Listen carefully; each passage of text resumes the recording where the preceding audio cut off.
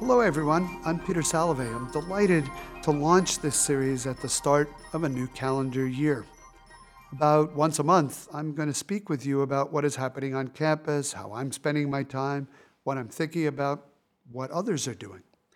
For some of the podcasts, we'll actually be joined by a member of the faculty or students or staff members or alumni for a conversation, and that is true for this first podcast today.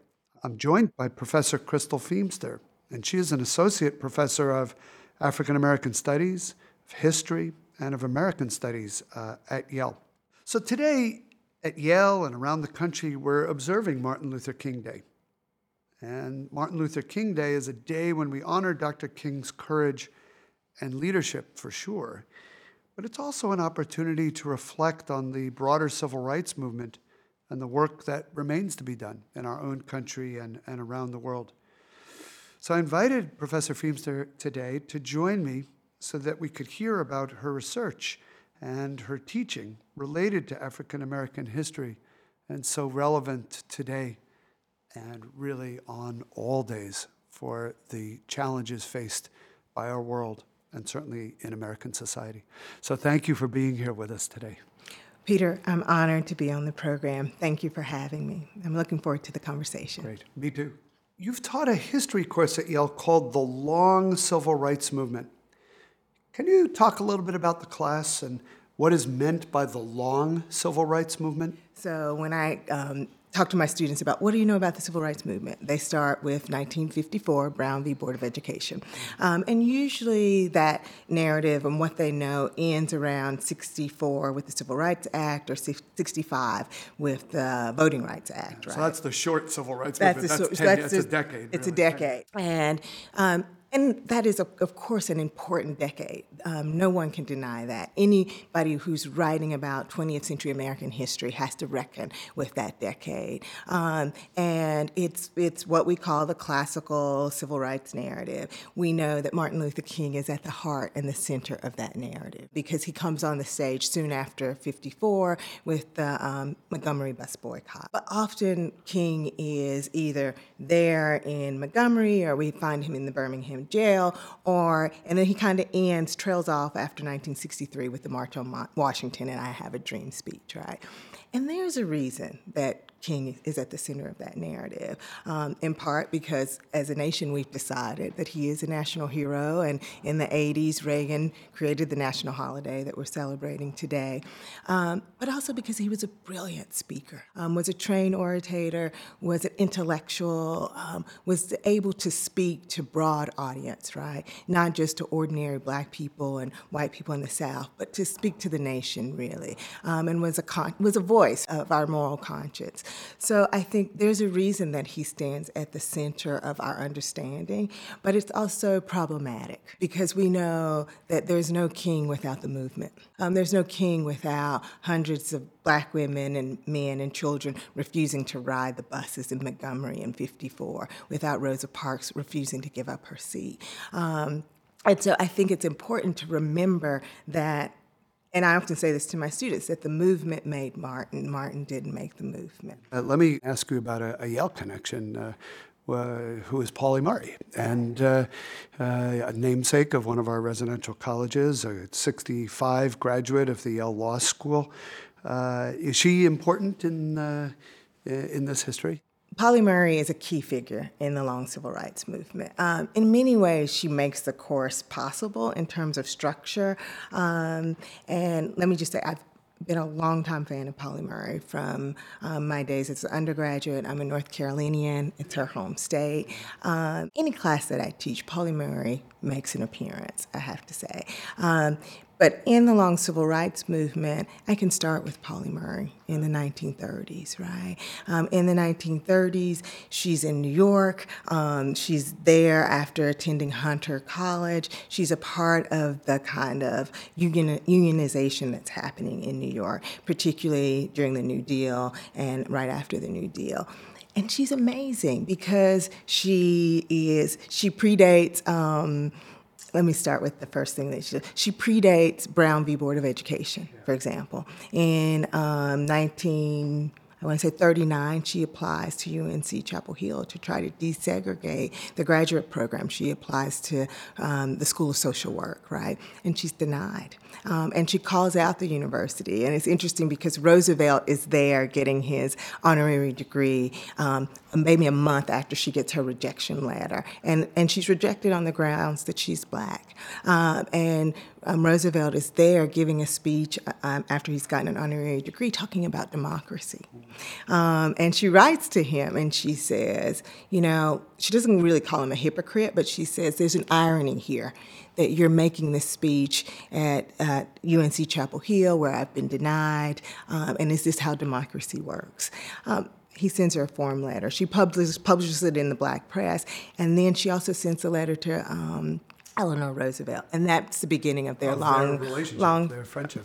Yeah. So, you know, she's out there sort of pushing a legal case before Brown v. Board of Education, right? She refuses to give up her bus on her seat on the bus in the 1940s, almost 15 years before Rosa Parks, right? And in the 1940s, when she's a graduate student at Howard, she leads a sit-in to desegregate the lunch counters in several of the restaurants in D.C. And then she goes on to get a law degree, understanding that the law is a tool and a method as a member of the NAACP, as a member of the March on Washington movement, which was founded by labor activist A. Philip Randolph. And she does work to try to deal with the poll tax in the South in the 40s, right? So all of these issues that most of our students think about young people taking up in the 50s and 60s, she's already doing that work, right? And had been doing it for 20 years. For 20 years, exactly. And then she ends up here at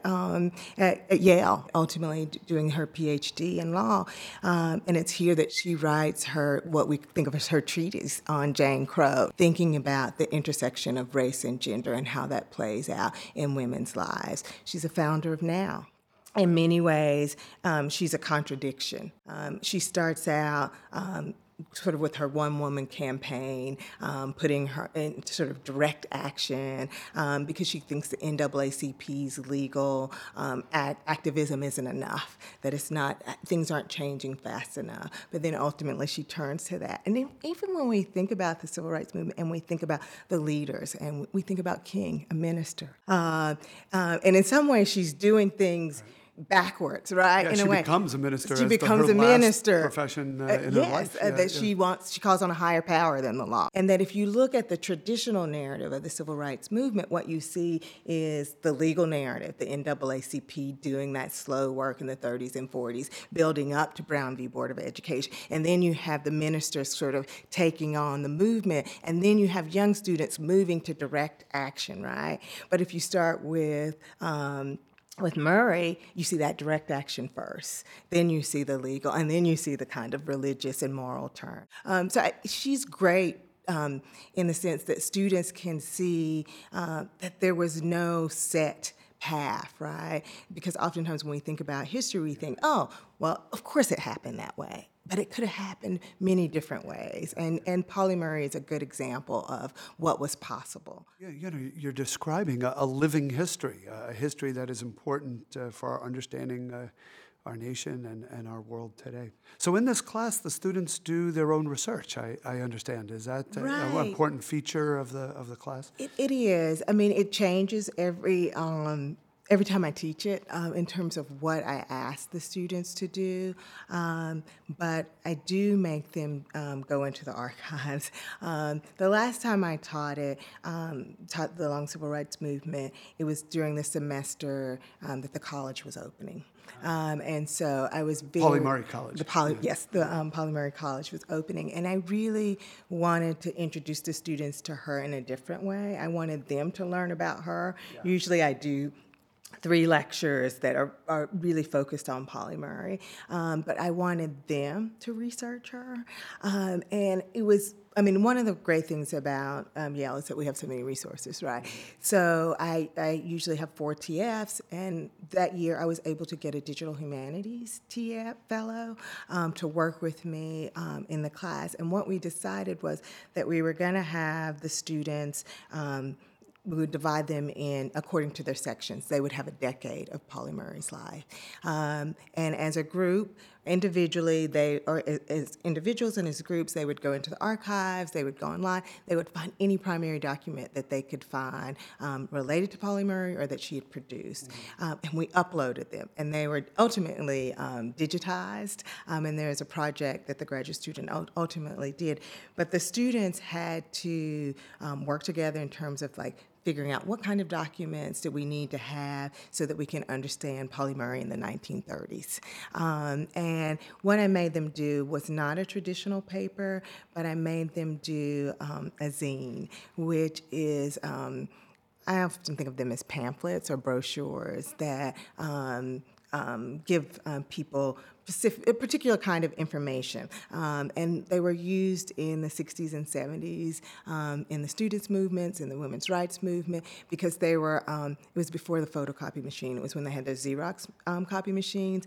And a zine can be 8 pages. You can use the front and back, but it's one sheet of paper that you fold in a certain way. So it's like a Ditto Master? Yes, exactly. And so they had to create these zines, and they did amazing jobs. But they had to use secondary and primary sources to tell us something about Pauli Murray in that particular decade. And then I had them do children's books.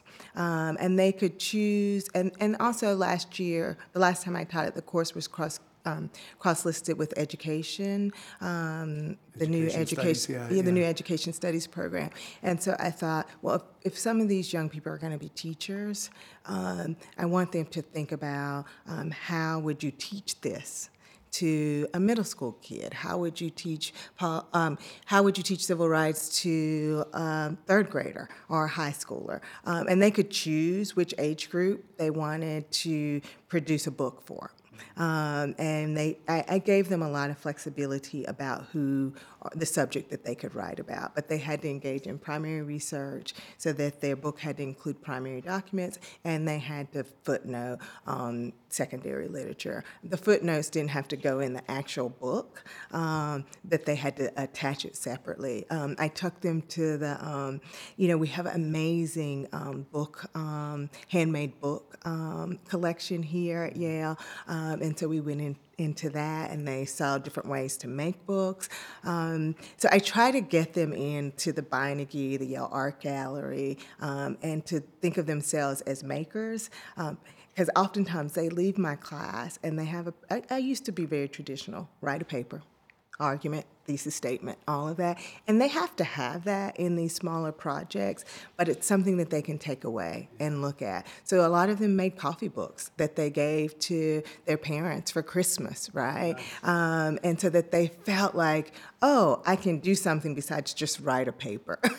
And most often the kids don't often ask their parents to read their papers, but they were really happy with these projects. That's fantastic. And recognizing that those wonderful collections, for example, the Beinecke Library or Manuscripts and Archives in Sterling Library or the galleries, they're there for the students. Right. They're there to facilitate their learning. And I think our students often are surprised. They think that they're there for the general public, which they are, but the number one reason is for them, for their own learning, and to get them in those archives. And the staff is amazing because it really does get them in the archives holding documents, not even just documents. The Beinecke will bring out material culture from posters to last year they brought out little figurines that were connected to Uncle Tom's Cabin, for example,